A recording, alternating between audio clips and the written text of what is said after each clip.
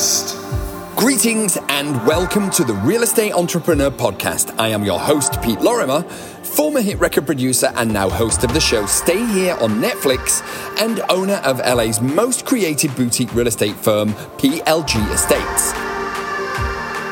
On the podcast, you will always find business and real estate strategies, marketing techniques, and tips for the entrepreneur. So hit the big bloody subscribe button, would you?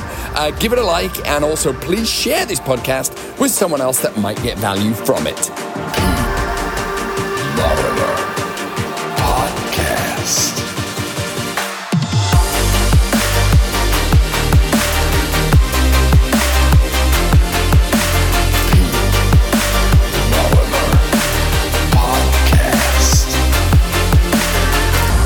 You know what, ladies and gentlemen, I'm back. And today I want to get really into some techniques for you buyer's agents out there. There's a lot of buyer's agents. So what is up, everybody? I've had a lot of people reaching out to me saying, Pete, oh my God, I'm throwing in offers and I'm just not being successful. Because you know, if you're a buyer's agent, it is freaking brutal right now. It is brutal. So it is extremely competitive. As many of you know, I'm here in Los Angeles and the market in LA is ridiculous. So I wanted to kind of go over some of the techniques that I've used, some of the techniques, kind of the secrets. They're not really secrets. It's really just common sense. Well, there might be one or two secrets in there. But I'm going to go over some of the techniques that I use when I'm representing a buyer because it's really hardcore. If there are 10, 20 offers, how the hell do you make your offer seem better than it actually is? So I'm just going to jump right into this right now. I'm going to finish with this thing called the escalation clause. If you don't know what the escalation clause is, it's a game changer, especially in a super competitive market like this. And I'm going to walk you through it, but I have other stuff to get to first. So I always like to put myself in the mind of someone else, of a buyer's agent. When I'm a buyer representing a seller, I always like to pretend I'm the listing agent and what would I like to hear? So, for example, I am a listing agent in LA, right? And I have, fortunately, lots of listings. And for me, when there is this much activity, it's kind of hard to keep track of everyone. So, ladies and gentlemen, if you're going to show a property that you feel that your clients are going to be interested in, those of you who have assistants, show it yourself. Right? Don't have other people take your clients to a property, and never, never, never, never, never send your clients alone, because I don't think anybody's going to steal your client, but you need to know the property you're making an offer on. Also, and really importantly, if you attend the showing, you have an opportunity to meet the listing agent and make an impression on the listing agent. You can create small talk. You can create banter. The more that you appeal to the listing agent as a real estate agent, the more memorable you become. Therefore, by proxy, the more memorable your clients become. So let's say you've done that. You've shown the property. You've made an impression with the agent. What next? John and Susie want to make an offer on the house. Terrific. Most people just write the offer, have your clients write a nice letter, maybe even include a photograph. Great. Everyone does that. Here's how to take it to the next level. You might want to reach out to that agent again, the listing agent, and I advise you do a little reconnaissance on that agent prior to reaching out to let them know you will be submitting. Maybe you could dial up some of their other listings. Maybe you could say, oh, hey, Frank, that listing that you had at 123 Green Street, dude, that was awesome. You did such a good job on that. Nothing wrong with a little bit of butt kissing, because that agent, flattery, everybody loves flattery. So the agent who you've already met once, you've now followed up with a call, that agent is like, wow, this kid's on his game. Not only does he know this listing, he knows the other house or houses that I sold in the area. So you are now giving yourself much more memorability, if that's a word, with this listing agent. And then, of course, you submit the offer. This is where people go wrong all the time. They'll submit an offer. There'll really not be an email with it. They won't notify us to let us know an offer's come in. So here is what I do. So I've met them at the listing. I've then followed up and kissed their ass. And then I write the offer. I do a beautiful email with it. I get a letter from the clients. I get photographs from the clients. And then I send the offer in, and then I call the agent again. Or if I'm calling too much, I'll text and I'll say, hey, Pete Lorimer here. Just wanted to let you know I'm all over this. And we sent you an offer. Love to get your response whenever you're ready, right? It's an art of being completely on top of it without being a pain in the ass. And that's something that I've kind of made a career of. Well, I'm sure some people think I'm a pain in the ass.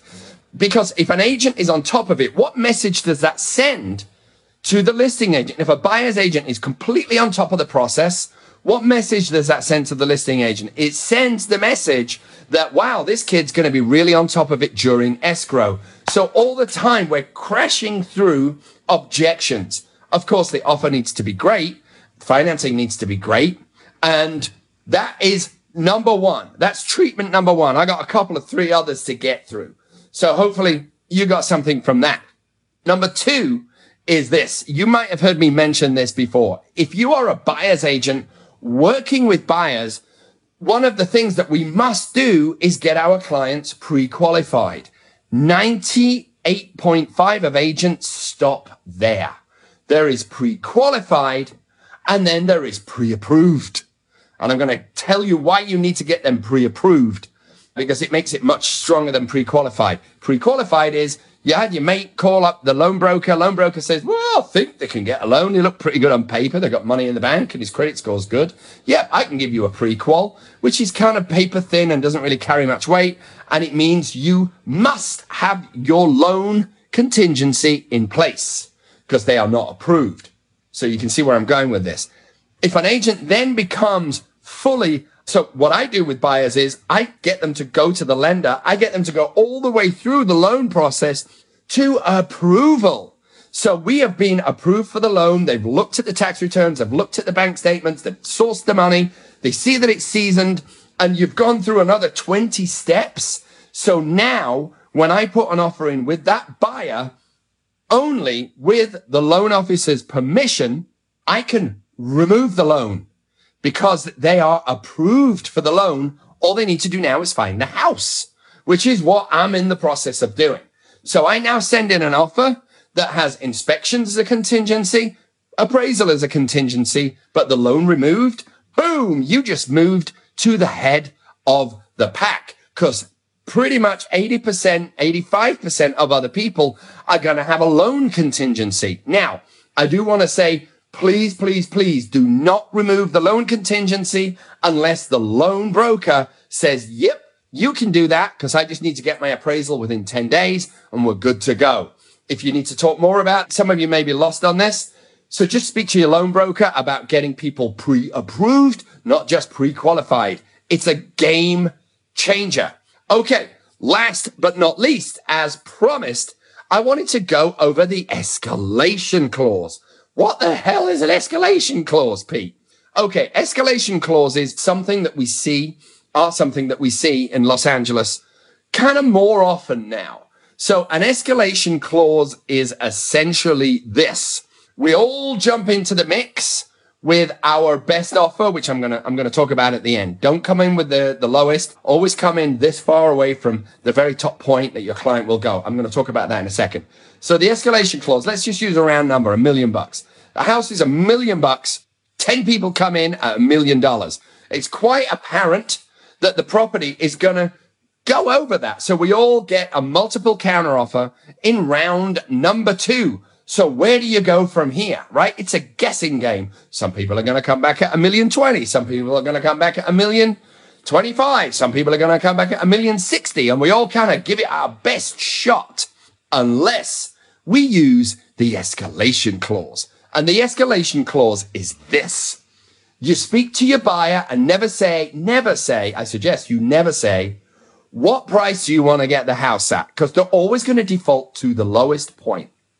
The line that I have used with my buyers, which is to their benefit, is to say, what's the number that if you heard another buyer pay that, you would be pissed off.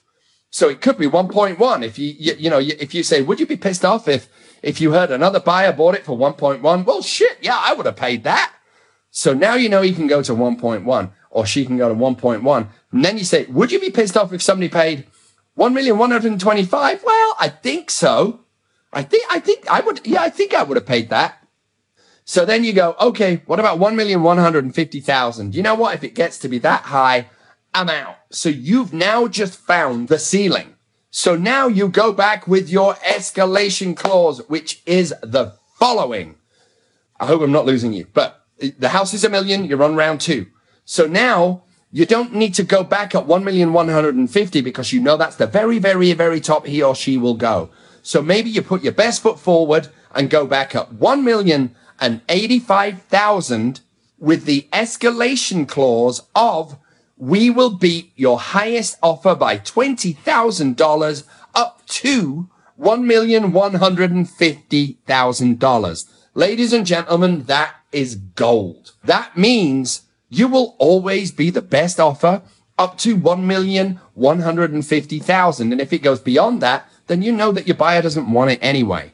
So you got 2 bites at the apple. Let me run that by you again. You make your best and final offer of $1,075,000 with an escalation clause to beat the highest offer by $20,000 up to $1,150,000. And you also put in the small print on your counter offer, seller to show evidence of highest offer. So you can then beat it.